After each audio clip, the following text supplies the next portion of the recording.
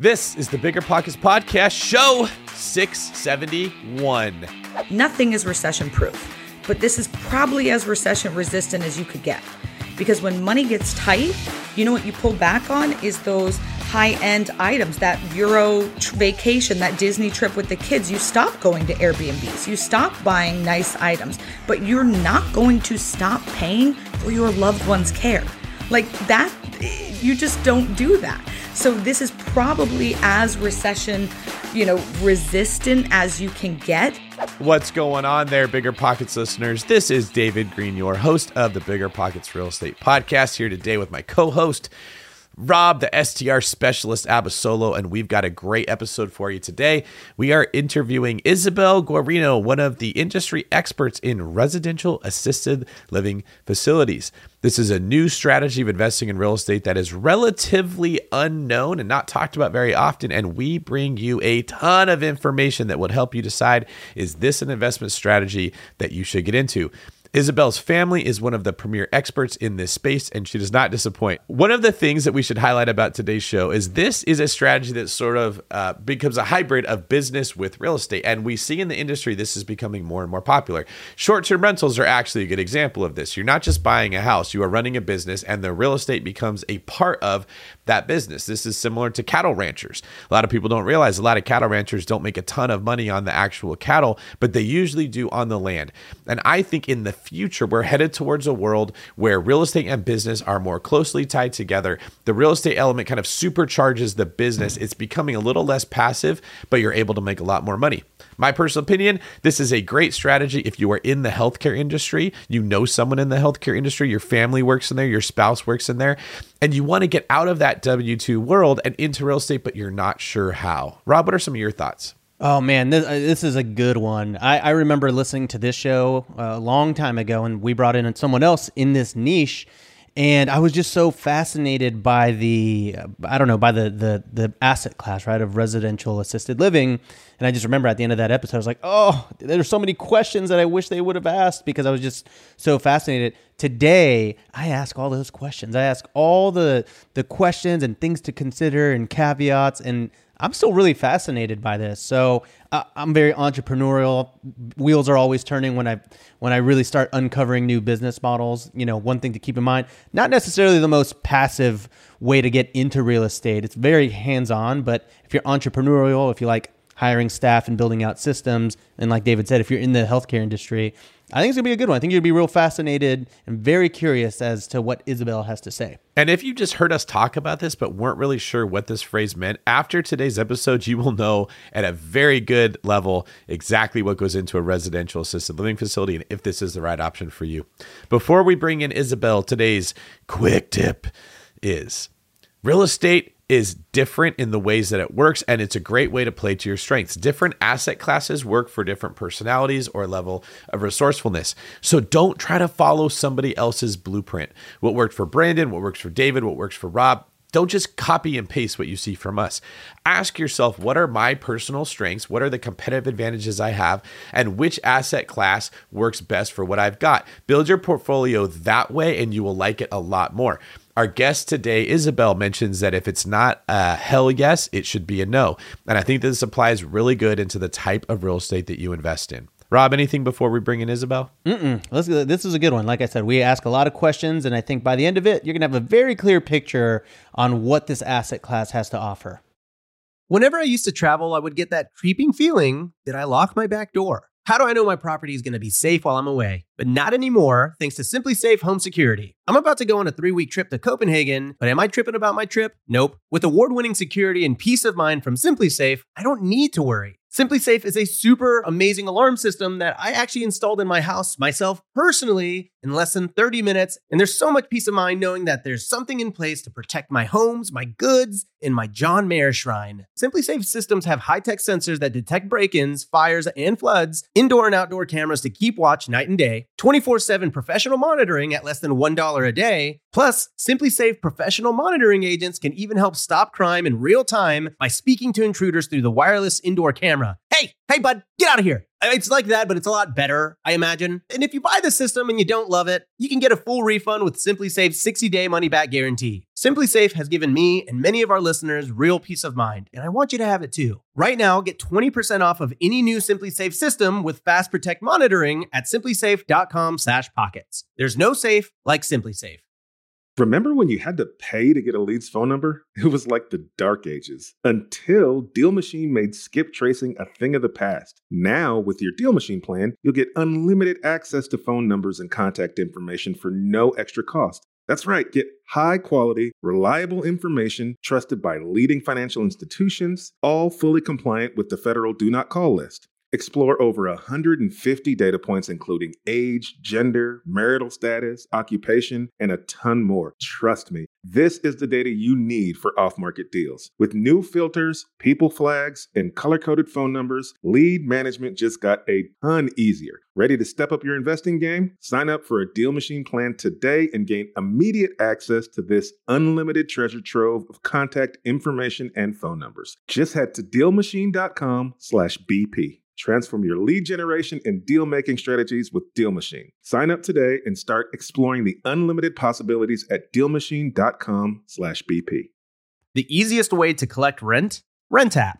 Rent App is a seamless, secure, free payment tool for small rental property owners like you and me. Built by a team of fintech veterans behind Square and Cash App, Rent App uses ACH bank transfers to deposit rent directly into your account. Landlords love Rent App for its unbeatable convenience. Isn't it time you made rent collection easier? Rent App, the free and easy way to collect rent. Learn more at rent.app/landlord. That's rent.app/landlord. All right. Isabelle, welcome to the Bigger Pockets podcast. Tell me a little bit about how your family and you got started in real estate. Yeah, for me, it really started with my dad. He was a real estate investor his whole life for, 40 years. Since he was 18 years old, he was in this industry. And his mom, so my grandmother, broke her hip, and the doctor said, hey, she needs 24/7 care. She was living in upstate New York. We were in Phoenix, and it was just like, okay, what do you do? Whether you have or haven't dealt with this, at some point you will, a loved one needing care and assistance. And especially if you're the wealthy one in your family, this is a big reality that a lot of times they're calling you to say, what's going to happen? Where do we put mom or dad? So at that time, we flew up to upstate New York to look for something suitable for her. Everything was disgusting. Everything was super expensive. The things that were decent had a long waiting list. It was just insane. We went back to Phoenix thinking, there's a lot of old people here. There has to be something more. And kind of stumbled into residential assisted living. My dad saw an existing property and he was touring for his own mom, but did quick math. Wait, I'm going to be paying $5,000 a month for her to live here. Or I could own this property, own this business, be cash flowing $10,000 a month. So he literally pulled the owner aside and was just like, hey, can I buy this? I want to buy the real estate. I want to buy the business. He got up and running right into it. Over the next coming years, we purchased 2 other single family homes that we converted into this. And I really just saw what he was doing and saw the changes it had made in his life. I was a flight attendant at the time when he did this. And I was like, what are you doing? What's going on? Why are you working with old people? And I just kept asking more and more and kind of pushing my way in and became his first employee. And we grew to 8 companies, 3 homes, and 50 employees since then, and had so much fun. And my dad passed last year, so I've kind of taken over everything from there. But it's been the biggest blessing being left with 3 cash flowing businesses. Now I want to give that to as many real estate investors and entrepreneurs as I can, that legacy. Okay, so you own 3 of these facilities yourself? Yes. With being a flight attendant, that's like a really awesome job. I mean, you get to fly anywhere you want. If you have the right airline, it's fun. I'm sure you're dealing with things. So obviously it's very secure as well. What was that like for you? Because you're doing that and then you're like, all right, maybe I'll do this residential, assisted living thing. When did you actually jump from the stable job to going into real estate, which in a lot of people's eyes isn't really quite so stable? It's really interesting because growing up with a dad who was a real estate investor, And I watched him go through ups and downs, but I just never had that fear. He never gave us that fear because, many people listening who are real estate investors and entrepreneurs know that the example you're leaving for your kids, it's like the Rich Dad, Poor Dad book. Like I grew up with that mentality of a dad who was the rich dad, basically saying, I'm going to get through this. I'm going to make it work. It doesn't matter what happens. We're going to make it go forward and have it be a really good thing. So I was never fearful of entrepreneurship or owning and operating any businesses or being in real estate. I saw it as a great way to cash flow and make an impact on your community.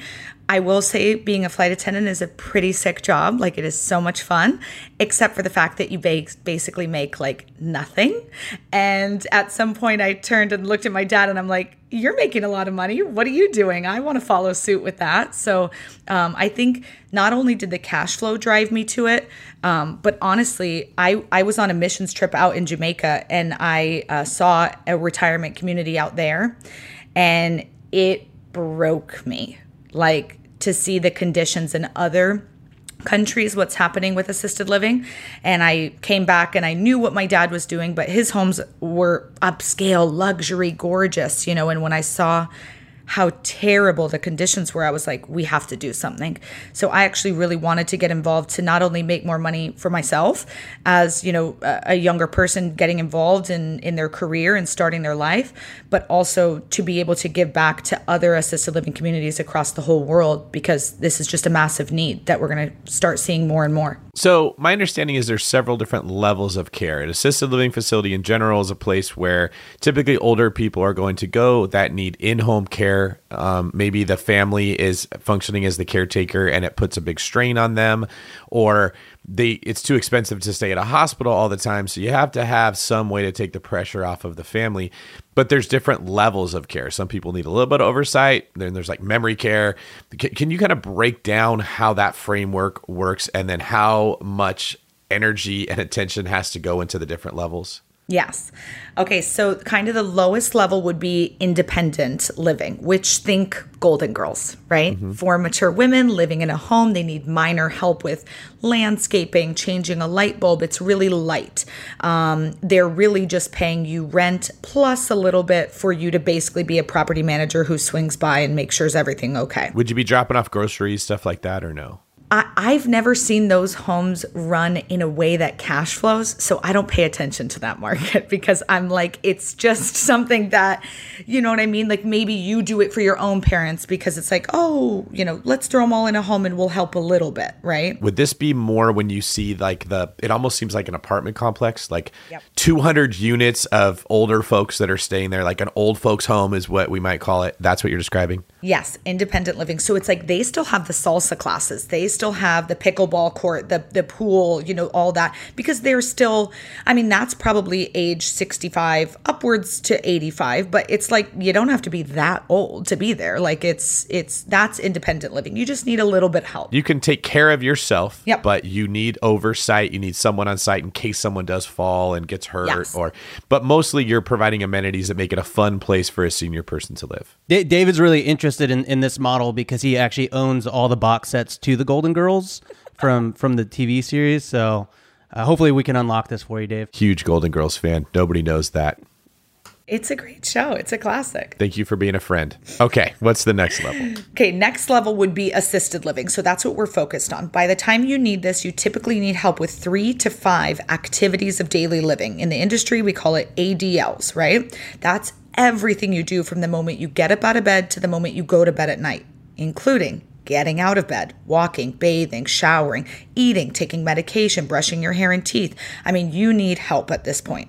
So most seniors move in when they need help with 3 to 5. Some need 7, right? Some need 3. And that's where you're talking about the level of care ranging. So every person within your home might be paying a different rate to live there based on their level of care. If they're a high level of care, they're paying more. And if they're low, they're paying less. So assisted living, we can take care of a lot of different issues. And honestly, most people, they only live in assisted living. They don't increase to the next level, which would be a nursing home, right? doctors, gurneys, IVs, medical attention is needed at that point. Very expensive. A skilled nursing facility, a SNF, they call it in the industry. Both of those that's like the highest form of care. But in assisted living, that's what we focus on, kind of that middle one. So if I understand you correctly, you've got the basic level, which is what you called independent living. This is more providing amenities. This is the shuffleboard court, the salsa dancing, perhaps a van that might take them from the place to go shopping and bring them back because they don't want to have to drive. Bingo. Then you've got the middle ground, which you're saying there's various levels of care. They might need help getting out of bed. They might need help bathing. Maybe they don't, but they need someone to drop off food or make sure they take their medicine, something in between. So those residents will have varying levels of care, and maybe the facility classifies them and then lets the nursing staff know this is how you take care of them. And then the last tier, was you said, like, was it a nursing home that you said? It's almost like a hospital brought into a house. Not even in a house. I don't think you can have nursing care in a house. It's basically a hospital-like setting because there needs to be doctors and nurses on call at all times. Basically this person it is very end of life by that point. So is that something that people can own a property and operate out of the nursing level of care? Not that I'm aware of, because the licensing would probably need to be so great that, and also I don't know how many doctors would be down to just go to a home that only has 6 to 10 residents, So typically those are like big facilities that are very, very medical feeling. Okay, so if we're talking about residential real estate, you've pretty much just got the first two options that you're choosing between. First two options, and I only focus on the middle option. I'm curious, on the scaling side, on that middle option, is that a lot tougher to scale than that first tier, given the amount of customizations with each different patient? Interesting question. I mean, when we talk about residential assisted living, right? So it's not a commercial facility, it's a single family home being used for this. Scaling is a bit difficult because 80% of this industry is currently run mom and pop style, meaning the person who owns it might also live in it, might also take care of the residents themselves. It's very mom and pop. When we came into this industry, we said, this isn't going to work. Let's run it as professional owners so that we can scale. So we really took the real estate play of it to the next level because everyone else was just focused on having 1 or 2 homes and not doing much. I will say some of our, people that I work with, they want to have 50 or 100 of these, package them up and sell them to the hedge funds. That's not my personal goal, but that is a way that you could scale and exit this for sure. All right. So one of the benefits of this is that it's a little less on the passive side. This isn't investing in real estate like most people get used to hearing. You are running a business. However, as cash flow becomes harder to find, as yields become smaller, more and more people are understanding that real estate is less passive income and is becoming a form of active income. Rob, you're familiar with this because running an Airbnb is much more work than buying a duplex and letting a property manager handle it. So what are some things that people need to be aware of if they say, hey, this sounds good? Well, maybe let's take a step back. What are some of the numbers that someone can expect to make per rent? And then what are some of the expenses that they should expect to have to pay? Because you're providing a lot more service than typical just real estate. 100%. So the national average to live in one of these homes is $4,500 per month per person. Now, there's a website, genworth.com/cost of care. When you go there, you can type in the area where you live or your loved one lives, and it will show you how much the national average in your area is. This cost has gone up 79% over the last 10 years. And with the silver tsunami coming, it's going to keep going up. Hardcore. We are currently 1.3 million beds short, and the silent generation is who's living in assisted living. There's only 46 million of them. The baby boomers, 76 million of them. If we're already that short, like this is about to skyrocket in cost of care. So what people are paying to live in these homes, let's just call it $4,500 is our national average. Every state varies greatly. DC is the most expensive at average rates of $6,978 per person per month. And I should also say this, average assisted livings, I don't want to leave my goldfish, let alone my mom. They are typically disgusting. They smell bad. The food is not good. The quality of care is not good. I really only like to do upscale, high-end luxury assisted livings, focusing on private pay or long-term care insurance residents, not government funding, not Medicare, Medicaid. I want to go after that higher end market, not the tippy top, but the people who are making more money and willing to pay for the best of the best. So within these homes, if you had 10 residents paying $5,000 a month, right? A little bit above average. You're bringing in $50K a month. Your expenses, I know you asked about that. Expenses are high in this industry because you're paying for 24/7 staff, caregivers, and administrator. You're doing, food for them, activities for them, all the regular house bills, plus your licensing and all these different things. Your expenses on that home that has 10 people might be running around $30K a month. And then if your debt service, your mortgage is maybe like $5K a month, that means that home's bringing in anywhere between, 10 and 15 grand a month to you, the owner. It definitely is a more active investment, more along the lines of Airbnb. This is not set it and forget it. But I like to show people how to be as hands-off as possible. So is there a reason, because this seems like a high, cash flow wise, this is great. Is there kind of like a pros or cons of pursuing residential assisted living versus just going like the traditional rental route? Or is it just sort of like a preference type of thing? I think, for me, it's a lot of intrinsic pros. Like you could literally have your loved one live for free. If you have a parent, a grandparent who is going to need assisted living care and you don't want to be paying for it, they could live in your home for free and you're still cash flowing, right? We know that the supply and demand is off based on those numbers I just shared, and it's only going to get crazier and crazier. So if you're looking, nothing is recession proof, but this is probably as recession resistant as you could get. Because when money gets tight, what you pull back on is those high-end items, that Euro vacation, that Disney trip with the kids. You stop going to Airbnbs. You stop buying nice items, but you're not going to stop paying for your loved one's care. Like that, you just don't do that. So this is probably as recession, resistant as you can get, because we know the supply and demand, because we know what's coming. And if you're going after that higher end clientele, you're not dealing with as much riffraff. Also, providing a home for yourself, right? Supply and demand, leaving a legacy for your own children, a cash flowing business.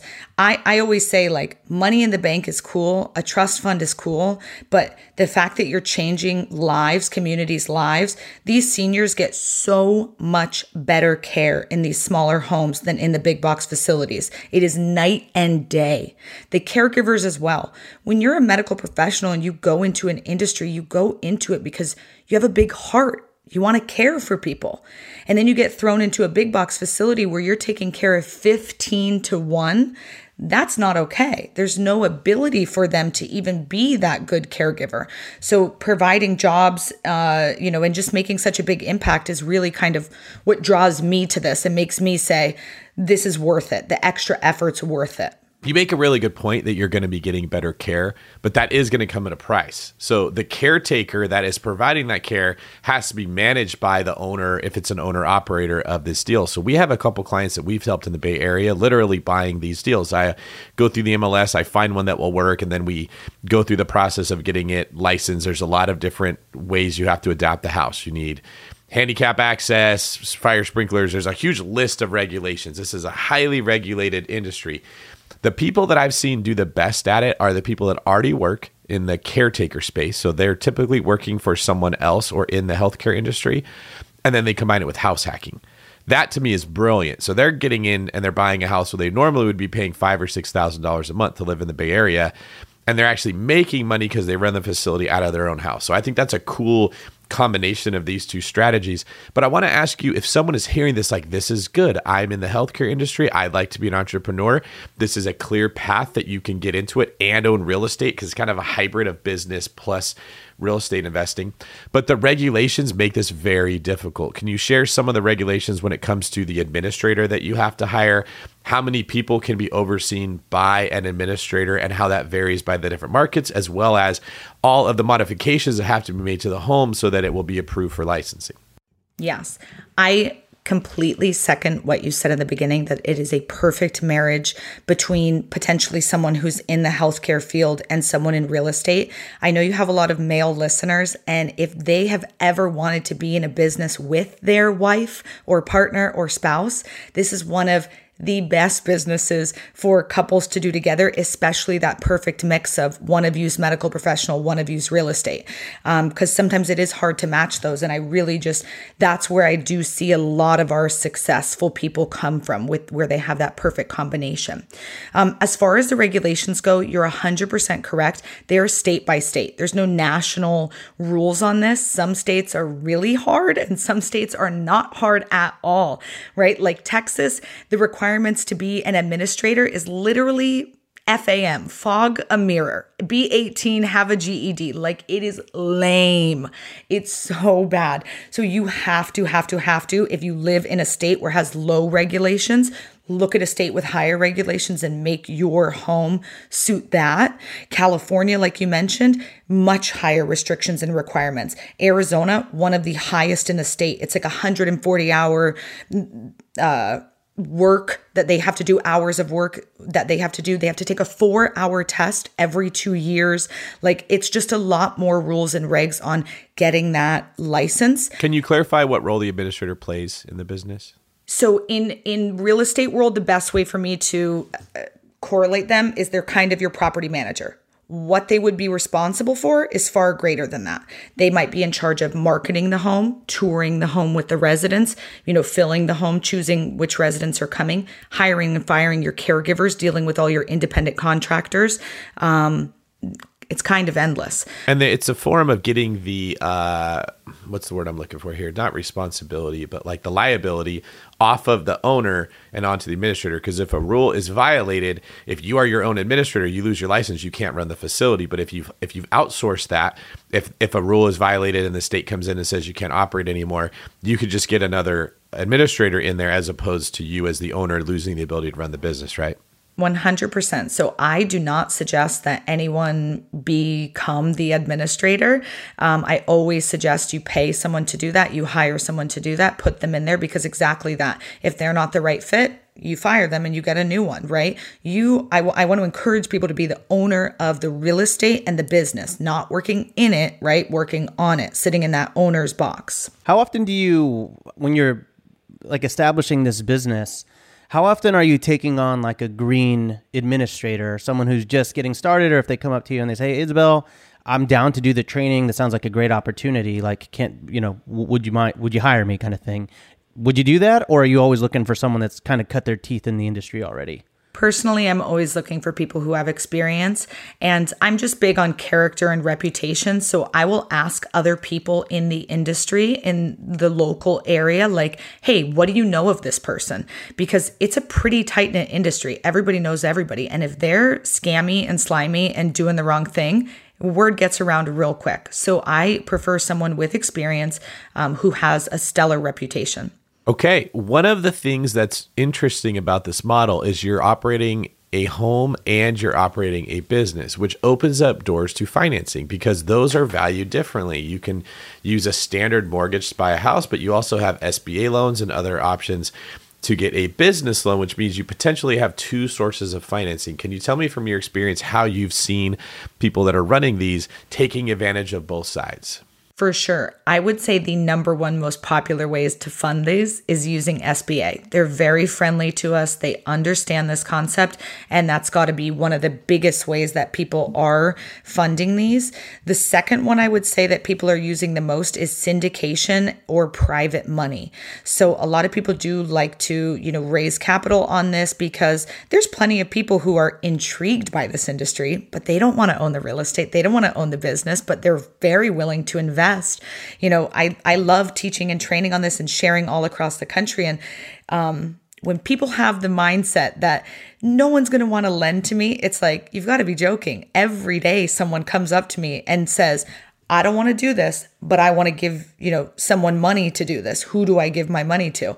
Money is out there. It is literally, might be one handshake, one conversation away. So syndication, private money, SBAs are all great ways to do this. You can do bank loans, hard money. Really, it's kind of endless. I would not suggest like crowdfunding, right? I would go with something a little bit more solid and stable, but truly SBA is probably my preferred point of direction. I think the clients that we've helped, shout out to Stephanie Cruz. She's bought a couple houses with us and she's doing the same thing in the Bay Area. I believe the method the strategy we came up with was that they used an FHA loan to buy the house. They put people, and I think California limits you at like 6 people per home or something. Yeah, correct. It was more strict. So they got it filled up. They turned it into a profitable business. They had to rehab the house with their own money. They were then able to get an SBA loan, which paid them back for their down payment and the money that they had put into the property, and then made further improvements so they could charge more per room. And then that money that they got from the SBA loan became the down payment for the next facility. And that became a way that this model is sort of self-fulfilling is when you want to scale. I love that. That is a perfect way to do this. So Isabelle, question for you on the syndication side, because I'm getting into the fundraising world myself. And when you're raising money for this, what types of, I guess, partnerships or splits are you doing? Or like what kind of returns can one expect from a syndication? Is it pretty comparable to other types of syndications, like a 10% return, 8% pref? I would say typically we're looking at 10 or upwards of 12% returns. We do have some people who like to go that route, but yeah, I would say between 10 and 12%, and it's pretty competitive in line with what you're seeing probably for most other deals. Okay. David, this is getting me all jazzed up. We have our $3.25 million mansion in Scottsdale. That would be like it's a 6,000 square foot, 6-bedroom, 8-bath place. Yeah. That has real luxury residential assisted living vibes. The sport court could be turned into a shuffleboard court, right? We wouldn't have to spend the full $25,000. A jazzercise court. That's exactly right. We could make the pool a little more shallow and turn it into an exercise place for everybody. It would. Like that's a perfect property to do something like this with. And you're already a jazzercise fiend, so I mean that huge, kind of huge. That's actually another page I have that people don't know it's me. It's like my pen name. You can follow Jazzercise with Dave and see my morning workouts. It's exactly right. I still like to wear those like ankle weights, those little sandbags that we used to put when our moms were exercising back in the day. 2-pounders. Yes. Isabelle, I want to ask you, like when the market's red hot and it's super hard to find properties that cash flow, there may be a property like this that will cash flow. What are your thoughts on if somebody can pay more for a property than what it would appraise as a typical house just off the comparable sales, if they can get more cash flow on it as an assisted living facility? That's exactly what I tell people is that it doesn't really, I should rephrase this. I know where you're going with that. You are not in competition with your typical single family home buyers. Everybody wants the 3-2 that's on, a nice street. I do not care if there are power lines in front of the house. I do not care. I actually love if it's on a super busy road with a ton of traffic going by. I do not care if it backs up to a parking lot with a Target in it, right? Or there's a bus station around the corner. An apartment complex right nearby. That's a pro to me because that's more busy people. That's more traffic coming by seeing it. A mom, dad, and 2 kids doesn't want Johnny to kick the soccer ball in the road, right? But for me, I'm going to put a nice big sign out there and get a whole bunch more eyes, and that's marketing dollars for me. So I'm already looking for something different. Other things like funky layouts, homes that there's a lot of baby boomers who are already retrofitting their homes, adding ramps, guardrails, things like that, right? And so those homes, then when that senior passes on, it's like a single family is like, what do we do with this home? It's kind of weird. It's kind of funky. So I prefer already the weird homes, the big homes, the homes on weird streets. We do not compete in the same things we're looking at from so many other investors. Let me ask you this, because one of the things that I deal with as a real estate investor is when I put an Airbnb in a neighborhood, everyone loves me, right? Everyone's like, oh my God, that guy put an Airbnb in the neighborhood. That's going to make it better. Not really. No, everyone's always mad that I'm creating the parties that are going to ruin the neighborhood. I have heard similar sentiments with residential assisted living. What is that like? What kind of community outreach or backlash. Honestly, I don't know too much about this. What do you hear from neighbors if you do buy a single family residence and you convert it? Is there any pushback, or is it usually smooth sailing? There is always NIMBYism, right? Not in my backyard. Everyone's always like, no, not here. We have seen so many people just flip their lid over this happening, freaking out. So because of the Federal Fair Housing Act, it's discriminatory. It's against disabled persons to say that you cannot do this home in a neighborhood. So that's a federal law, which pretty much trumps any city, state, government, angry neighbor, HOA. We did create the REL National Association, which is the only association that represents the smaller care homes. The big boxes, they have their own associations, and believe me, they've got money and power fighting for them, but no one was fighting for us. So people were getting told, hey, you can't do this, and no one was there to kind of back them. So we created that association. It has a whole legal team who's there to support people wanting to get into this. It's a free membership, but it's really important for us that these are being allowed, that people understand the value that they're bringing to the community. It is not a million fire trucks driving by every day or old people running down the street. We are not destroying the value of the neighborhood by any means. If anything, our homes usually sell for more, because if someone was to sell it, they're going to sell the real estate and the business. So it's going to actually be a larger transaction and bring the value up. We also keep these homes so well maintained, because if you can't take care of your front lawn, daughter Judy is not going to think you're taking care of mom or dad. It's vital that everything is perfect and clean. Also, there's 24/7 staff there. So talk about neighborhood watch. Like, you literally have someone awake there every day, all the time. We're the best neighbors to have. You want us to take out your trash can? You got it. Man, that's awesome. Yeah, I've got so many selfish questions here, because we've had episodes like this, and I'm always like, how do I do this? Okay, so question. When you're trying to locate a house, is it best to, because like, for example, our Scottsdale property, that is on a pretty secluded, like all the homes on the lots are on like 5 acres, for example. We're on 5 acres.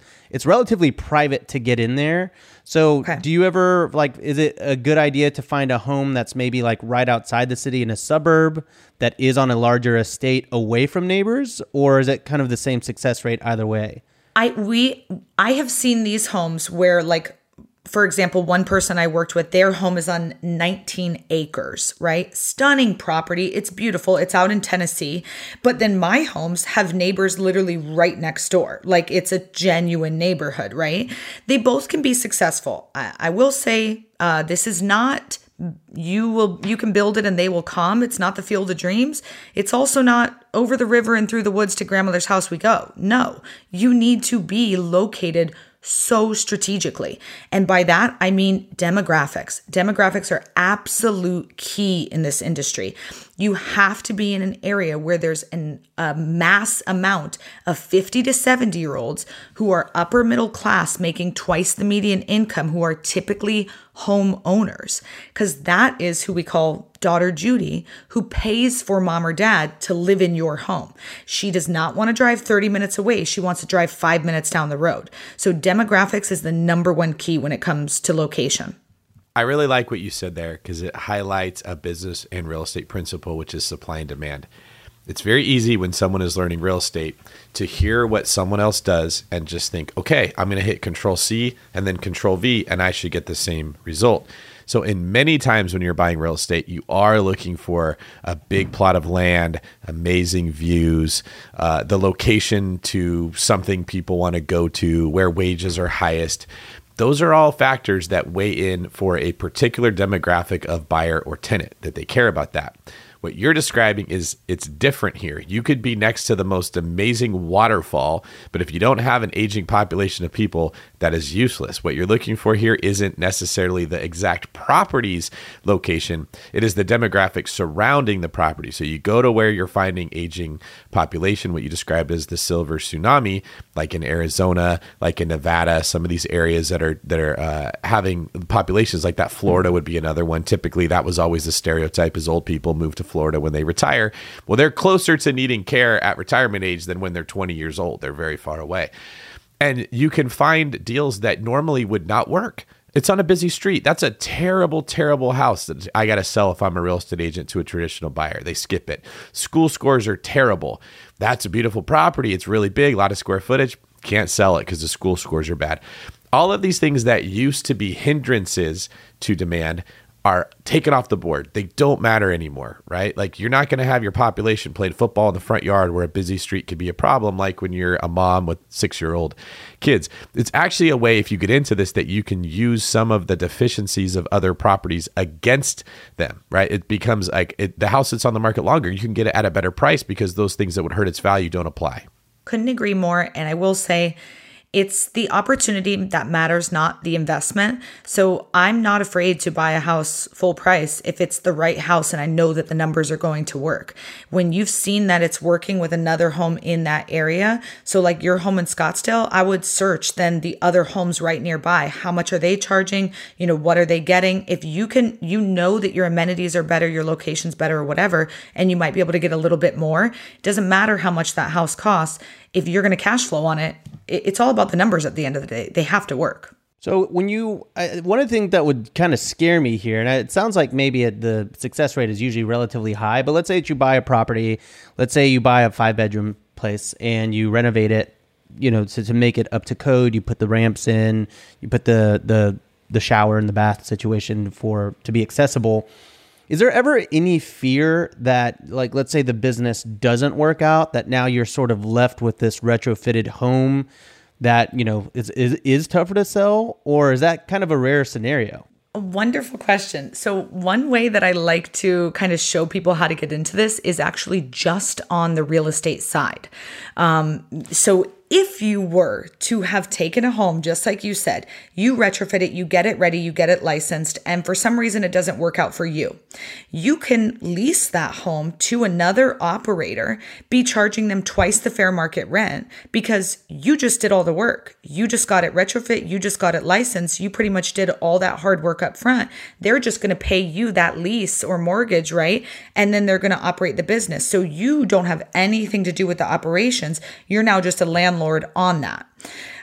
That's one way that you could kind of get out of that situation, potentially. If you have done your research correctly and you've run the numbers and you know what's happening in that area, you should not go wrong in this.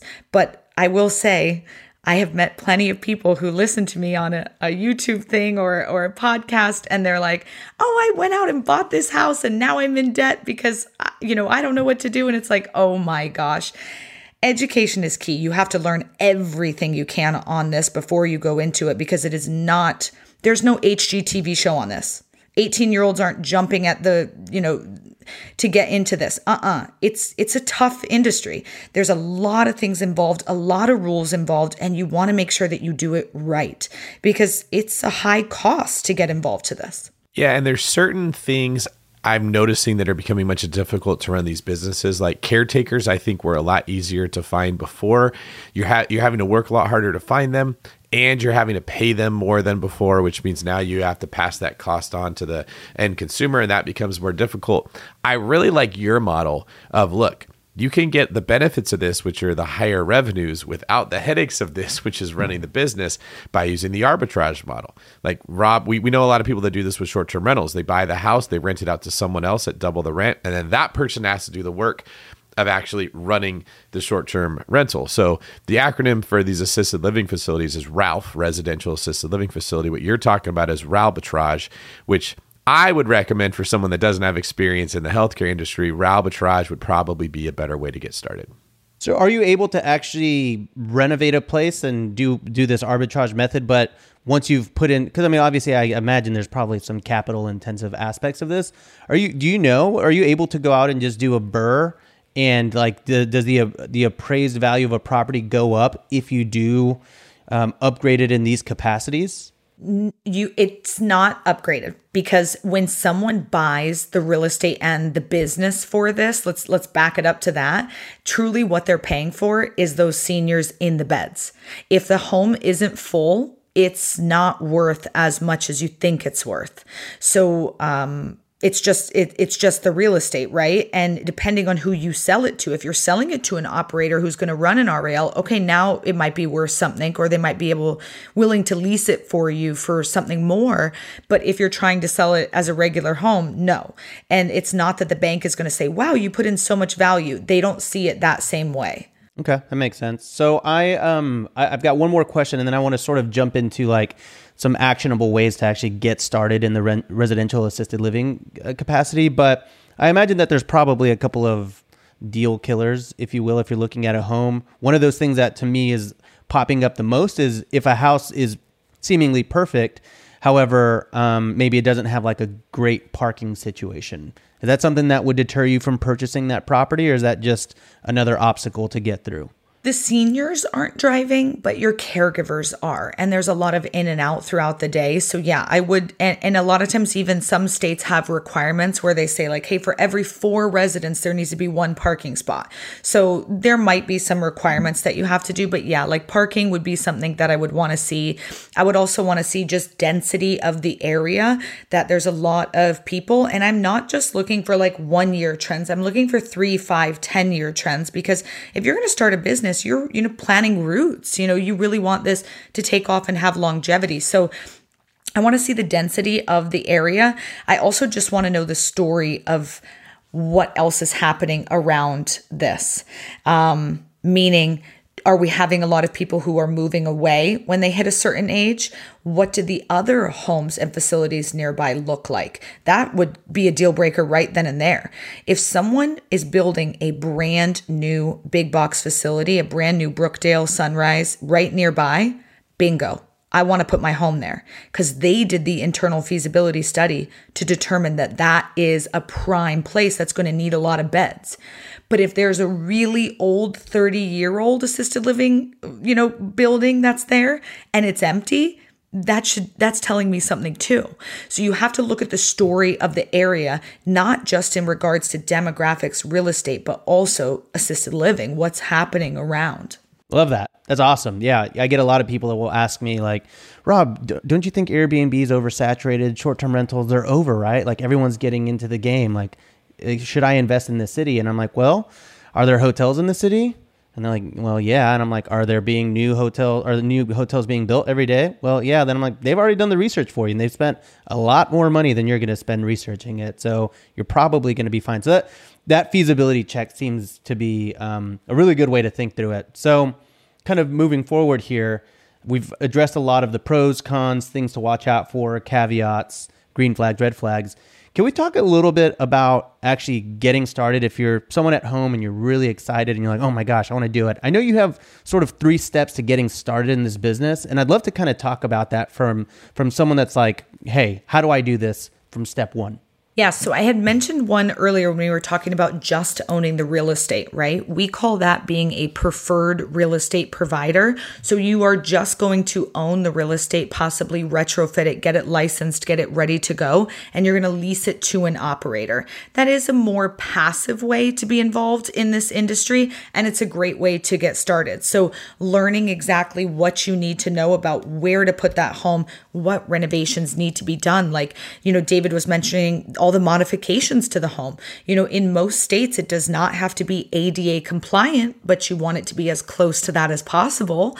So putting in that work to make sure that the home is ready to go. The second way that you could get started is owning the real estate and operating the business. Again, I would highly encourage you to get educated on this topic, especially if you don't have familiarity with it, if this isn't your background or where you came from. It wasn't where I came from. It's not impossible, but it is important that you know everything involved with this so that you can make sure that you're being the best owner possible. That way is probably one of the easiest, or not easiest, that way is probably where there's the most cash flow, I should say.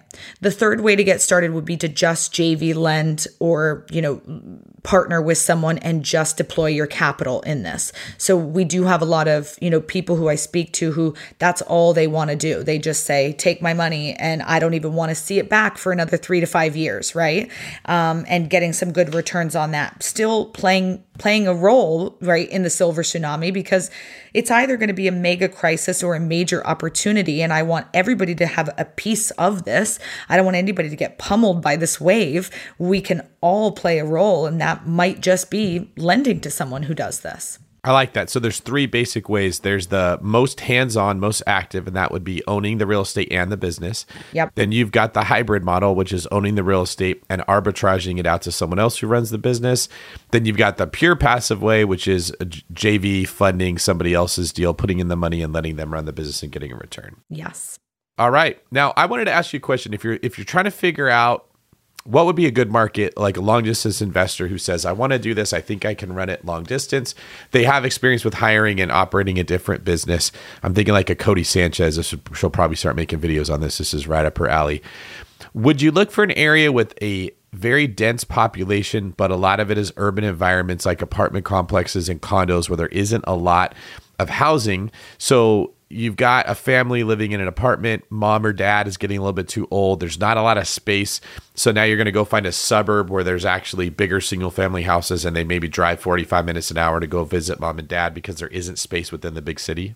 I would not necessarily put an assisted living home near a bunch of condos and apartments because demographics wise, I mentioned 50 to 70 upper middle class homeowner. Typically, where there's more homeowners than renters, there's more money. Typically, not always, right? Not every market, but a lot of markets, being a homeowner indicates primarily more wealth. So I don't necessarily want to be where there's a lack of suburbia. I want to be right plop in the middle of upper class suburbia. That's probably my prime location. But I did love what you said in the beginning where you said, what if I wanted to do this somewhere else? I always say live where you want, invest where it makes sense. 31% of REL owners are remote owners. They do not live in the same state as where their home is, right? And that's fine. You can do that. You're just going to, in that case, I would choose it somewhere that you don't mind visiting every so often because emergencies happen, stuff happens, and you may have to jump on a plane and go visit and be there. And if you hate Oklahoma, don't do a home in Oklahoma just because it's cheap. Like, do it somewhere you actually want to be, you want to go, and that you're willing to do that. I want my homes to be hands off. I'm about 45 minutes away from them. And I visit every other month. I run it like I'm an out-of-town owner because I don't want to be hands-on. That's not the role I want to play. I'd rather have a Zoom call or a conversation with my administrator than be there visiting and getting more into the weeds. That's not actually going to help me be a business owner. It's going to help me being more hands-off, having scheduled things. You come to me with your issues in this formal way.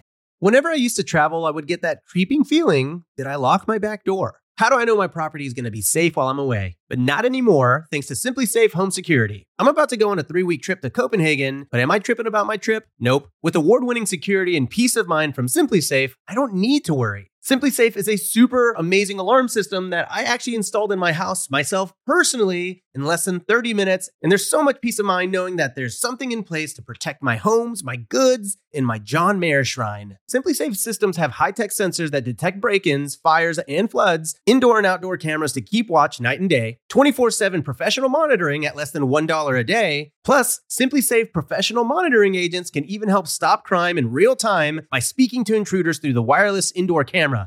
Hey, bud, get out of here. It's like that, but it's a lot better, I imagine. And if you buy the system and you don't love it, you can get a full refund with Simply Safe's 60-day money-back guarantee. Simply Safe has given me and many of our listeners real peace of mind, and I want you to have it too. Right now, get 20% off of any new Simply Safe system with Fast Protect monitoring at simplysafe.com/pockets. There's no safe like Simply Safe.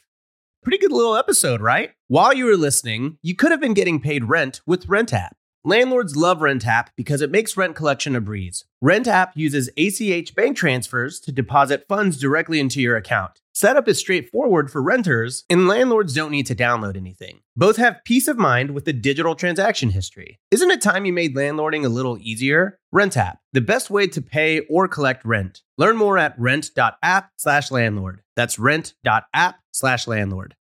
You're ready to open a business bank account for your new property. You know what that means? Coordinating a time between you, your co-founders, and your bank consultant. Waiting at the branch or waiting for hours on the support line. Who has time for that? With Relay, you can open a business bank account for your property 100% online from anywhere. Create up to 20 accounts to organize money by property or by categories like expenses, taxes, or investments. Effortlessly collaborate with role-specific access. That means giving your cleaner a debit card for cleaning supplies or your accountant read-only access to your transactions. Own multiple businesses? Relay lets you open unlimited accounts and access them all from one centralized login. Okay, I'm going off script here. That is cool. It's annoying that I have to log into 10 business accounts with my current bank. So go sign up for RelayFi because that's a feature that I like. No monthly fees or minimums, and it takes just 10 minutes to sign up. Head on over to relayfi.com/biggerpockets for stress-free banking. You can join me because I'm heading on over there right now. I'm heading on over to relayfi.com/biggerpockets. Relay is a financial technology company, not a bank. Banking services provided by Thread Bank, member FDIC. The Relay Visa debit card is issued by Thread Bank pursuant to a license from Visa USA Inc. and may be used everywhere Visa debit cards are accepted. Your competitors are fighting for your customers' attention. So how do you stand out? Easy. Constant Contact. Constant Contact's award-winning marketing platform has helped millions of small businesses stand out, stay top of mind, and see big results fast. Reach new audiences, grow your customer list, sell more, raise more, and fast-track your growth. Constant Contact makes it easy to promote your business through email and SMS marketing, social media, and even events management. Don't know much about marketing? Don't sweat it, because Constant Contact's writing assistance tools and automation features help you say the right thing at the right time, every time. And with my boot camps and live events, I just don't have the time to clone myself. So I just let Constant Contact do the marketing for me, and you should too. So get going and start growing your business today with the free trial at ConstantContact.com. Just go to ConstantContact.com right now. Constant Contact, helping the small stand tall. ConstantContact.com. So when you're trying to acquire your first residential assisted living facility, I know you have 4 ways of actually acquiring one. Do you think you could just walk us through those really quick? Yes. So first, you can buy land and build a custom home from the ground up. For a lot of my, people I talk to who are in the Midwest where land still exists and it's still relatively cheap, that's sometimes the way they want to go. Or my guys who are in construction or they're contractors, they love that option. Plus, when you're building a custom home, when you live in a state like Texas, Ohio, Illinois, where you are allowed to have 16 residents in a home, you're not going to find a single family home that has 16 bedrooms and bathrooms. You're probably going to have to build it.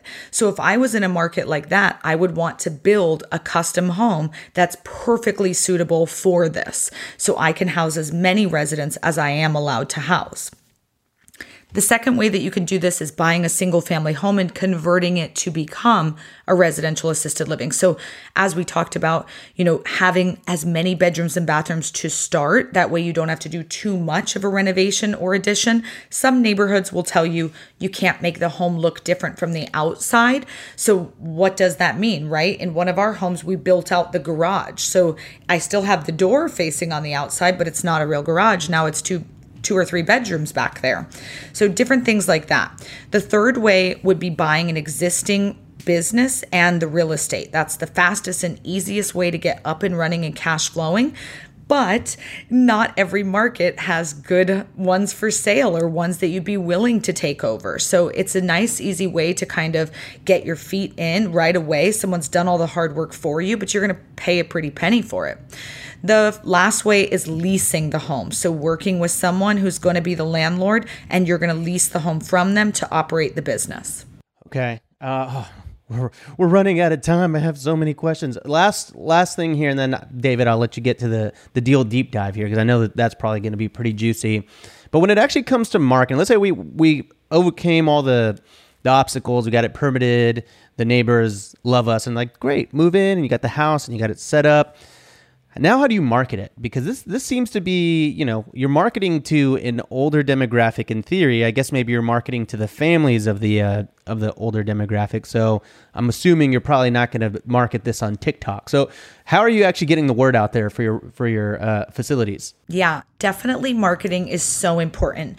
Number one, you are going to want all of those different key components like a website and brochures and business cards, as well as having a Facebook page, right? Daughter Judy, you're correct. She's probably not on TikTok, but 50 to 70-year-old, she's probably on Facebook still. So being a part of your local community, working with elder law attorneys, hospice agents, long-term care insurance people, geriatric doctors and nurses, showing up at community events, whether it's your, RIA group or your local farmers market, to let people know you are a home in the community that cares for your seniors and you exist. So you could do anything from boots on the ground marketing to old school paper marketing. One of my best tips is I always tell people, walk into the local churches, synagogues, and temples, because daughter Judy, when her loved one needs care and assistance, if she's a religious person, you better believe she's going to church to ask for prayer, right? She's bringing that to her elder or her pastor and saying, help me out here. Do you know any resources? And the church probably won't take a referral fee from you, but if you just recently came in with some brochures and cookies, they're going to be like, wow, this nice guy came by. He had this cool home. It's right down the road. And they're an excellent resource for marketing. Last but not least, placement agents. This entire industry of people called placement agents. There's national ones like A Place for Mom. Absolutely do not like them, and I stand by that. Do not use them. I prefer using local placement agents, so people who are local in the community. Basically, their whole job is when the senior needs assisted living, that's who you call on. They say, where do you want the home? How much do you want to pay? What amenities are you looking for? What area do you want it to be in? And they basically pass out business cards of homes that fit that criteria.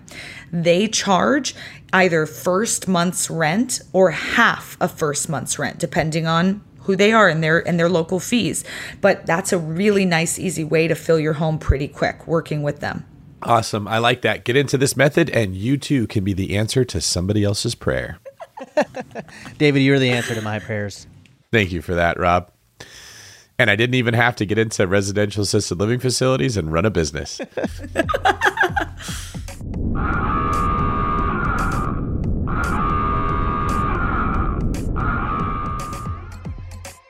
All right, the next segment of our show is the world famous Deal Deep Dive. In this segment of the show, we go deep into one specific deal with our guests. And remember that you too can do more deals with the help of Bigger Pockets tools and resources, which you will find at biggerpockets.com.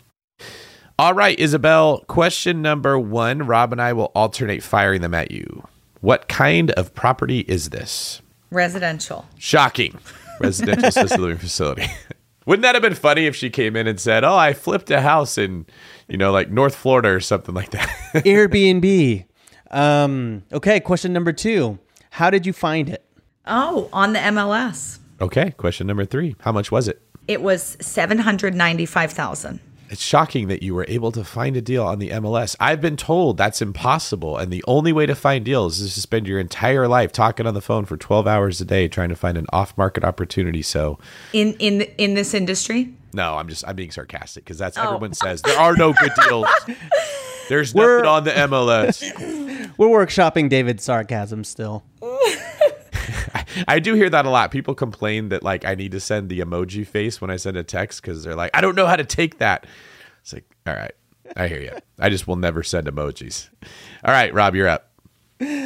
Right. And the next question that I have is, how did you negotiate it? Is that the right? Yeah, she paid $795. So how did you negotiate? Oh, yes, that's right. Sorry. $795. This particular home was actually listed for $835. We put in an offer for $825. They did not accept. They took it off the market, ripped out all the floors, and put carpet in. Ugh, not what I needed for assisted living. Then they put it back on the market for $800, and we offered $795, and they took it. So, wonderful. All right, what did you do with it once you bought it? We put about $200K worth of renovations in, so $995, just about $1 million all in. And we it was a 6-bed, 5-bath, and we turned it into a 10-bed, 8-bath without changing the square footage, 5,500 square feet. And then, sorry, really quick, how did you fund that? We funded it through private money. We had 2 lenders on the deal. And what was the outcome of the property? We got it licensed for residential assisted living, hired a licensed administrator. We have 10 residents in that home. They are paying around average rates of about $6,000 each. So it's about $60K coming in every month in our gross. Our expenses on that house run about $35,000, and then our mortgage, give or take, $12,000. So now it's a cash flowing between 12 and 18 if I'm at 100% vacancy or less. Okay. Now, what lessons did you learn from this particular deal? Oh, well, it was very frustrating because we did not tell the seller that what we were planning to do. And my renovation costs went up because I had to take out the carpet that they had put in. And I wish that I think they had tile in there. We also put in a hardwood, and hardwood soaks up liquids. That was a mistake. So would have put in LV or tile. So I think the flooring was just like such a pain. I wish I would have had a conversation with the seller, and then I wish I would have chose a different material. I really appreciate you sharing that, actually, because too often we hear about everything that went great with the deal, and nobody says what went wrong. But trust me, in every deal, more things go wrong than they go right, even when it's a big win. I think that's a testament to real estate, that you can screw up royally and come out with a profitable deal that makes you hundreds of thousands of dollars over time. It's one of the reasons I like playing in that space, because the target is so big. It's like almost difficult to miss if you get a couple of things right. But individual elements of every deal go wrong. I mean, I know people that literally have negotiated closing costs of $50,000 and didn't know that they could only collect $30,000 of those closing costs. In fact, one of them was a residential assisted living facility buyer who was buying with an agent in another state and didn't run it by me. And they lost $20,000 of money they negotiated because they didn't know that was a rule. Yeah, it hurts, right? It's like the same feeling you get when you like Mike Tyson had all this money and he lost it all to Don King. Like, it wasn't me, but it still hurts to know that it happened. There's so many things that happen like that in every single deal, and it doesn't mean you did things wrong. It just means that you learned. Yeah. Have you seen the Mike Tyson thing on Hulu? It's amazing. Is it like a documentary? It's like it's like actors are doing it, but I'm pretty sure he was involved. But oh my gosh, it's so good. You have to watch it. I wonder what the auditioning was like to get someone that could do Mike Tyson's voice. Oh, I have to put on the closed caption. He auditioned. He said, "Hi, I'm reading for Mike Tyson." Like, how hard was it to find someone that looks like him and can talk like him? That could not have been easy to do. Okay. Also, did want to say, I'm glad you said that, because I would have assumed that carpet was actually a good idea, because I have always hated carpet. But once I had kids, we moved into a house that had carpet, and I was like, oh, thank God for carpet, because kids fall a lot. I know. But the thing is, carpet's a trip hazard for seniors because it's poofy and fluffy and their feet are like shuffling. You know what I mean? So it's a lot easier for them to trip on it. It's actually better just to have the tile or the, luxury vinyl. Hardwood carpet stinks, soaks up liquids, and some of the wood I've already had to replace. It's just like, oh, we paid a pretty penny and I wish we didn't, Okay. Awesome. Well, last question here. Who was the hero on your team for this deal? Oh, hero on our team. Well, my dad, because he had secured the private money. So that through his connections. All right. That sounds good. Remember that you too could do more deals with the help of Bigger Pockets Marketplace. Simply go to biggerpockets.com, look for the nav bar, and you can find agents, you can find lenders, you can find tradesmen, you can find a lot of the people that you need through the website. All right, Isabelle, I'm going to head us over to the last segment of our show. Famous for. It is the world famous for. In this segment of the show, we ask every guest the same 4 questions every episode. Question number 1, what is your favorite real estate book? My favorite real estate book, which it may be a business book, but it applies to real estate for me, The Pumpkin Plan. Have you ever read it? No, I've never heard of this. Oh my God, it's really good. Was this Starbucks' plan to build pumpkin spice that would just take over the world and dominate the white girl industry? No. It is so good. You have to read it. It's basically about when you grow those massive pumpkins, like the huge winning ones, that you have to kill every small pumpkin to make that one pumpkin grow that big. And so to me, it's like a real estate business book, because it's like, stop letting all these small little things drain you and drain your business. Focus on what is going to make you the most amount of money the fastest. It's about killing off clients, people's deal that drain you. That's really good. Rob would grow a huge pumpkin like that, turn it into an Airbnb and rent it out as a novelty. He's salivating over there at the thought of what that could look like. I see people see an orange piece of real estate that's going to rot in 3 days. I see dollar signs. That could be your book, Rob. The Green Pumpkin. Question number 2, which now you got to come up with another business book. So this is on you, Isabelle. What's your favorite business book? My favorite business book, I would say The 5 a.m. Club. Have you read that? Mm-mm.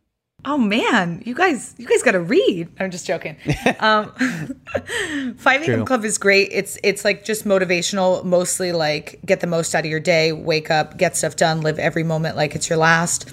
My dad being such a big inspiration with me in this business is really important for me to just have that vigor in everything I do and try to translate that to as many people as I meet. So 5 a.m. Club. Awesome. So what are your hobbies when you're not out there building your real estate residential assisted living business? I love hiking. Praise God, I live in Arizona. I try to do the 52 hike challenge, which is a hike a week all year long. I love spin class, traveling, and I'm a foodie. Great food. Question number 4. I'm interested to hear your answer on this because you're in such a specific niche. What sets apart successful investors from those who give up, fail, or never get started? I'm going to say 3 things. Having grit, getting punched in the face and getting back up and back up and back up, never letting it stop you. Having a strong why.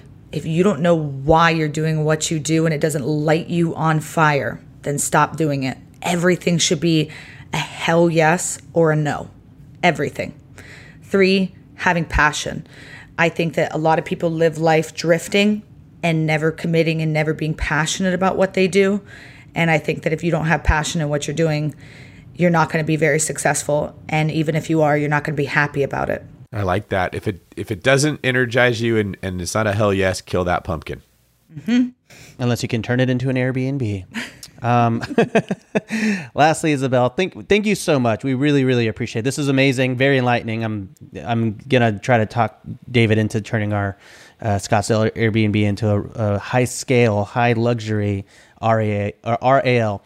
Can you tell us where people can find out more about you? To find out more about us, you can go to ral101.com. There's a whole bunch of free stuff there, just like free books, free webinars, free phone calls. You can connect with me, and I'd love to chat with you. So ral101.com.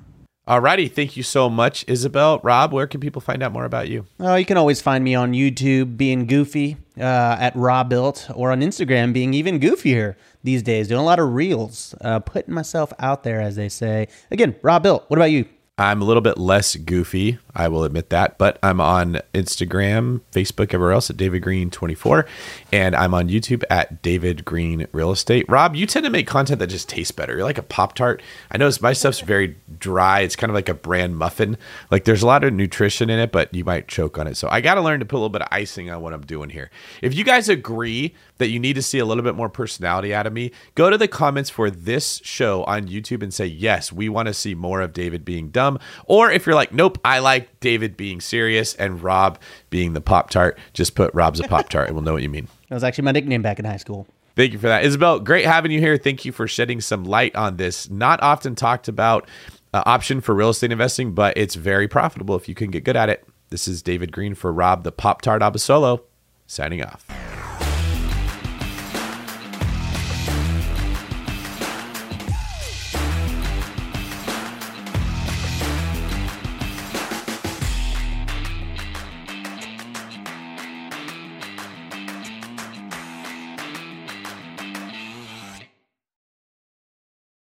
The market is changing, and finding your way can be tricky. Rates shift, headlines whirl, but your goal hasn't changed. You want financial freedom, and the best investors know it's not about timing the market, it's about time in the market. If you're ready to get into the real estate investing game or take your game to the next level, finding an investor-friendly agent is your next step. With BiggerPockets Agent Finder, you can find the right agent in minutes. Just head to biggerpockets.com/deals and enter a few details about what and where you want to buy, and bam! Instantly match with an investor-friendly agent who fits the bill. These local market experts can help you navigate the neighborhoods, analyze the numbers, and take action with confidence once and for all. This free resource is only available at biggerpockets.com/deals. Get an agent, get the deal, and get closer to financial freedom at biggerpockets.com/deals. That's biggerpockets.com/deals to find your investor-friendly agent today. The content of this podcast is for informational purposes only. Past performance is not indicative of future results, and all host and participant opinions are their own. Investment in any asset, real estate included, involves risk. Use your best judgment and consult with qualified advisors before investing. Only risk capital you can afford to lose. BiggerPockets LLC disclaims all liability for direct, indirect, consequential, or other damages arising from reliance upon information presented in this podcast.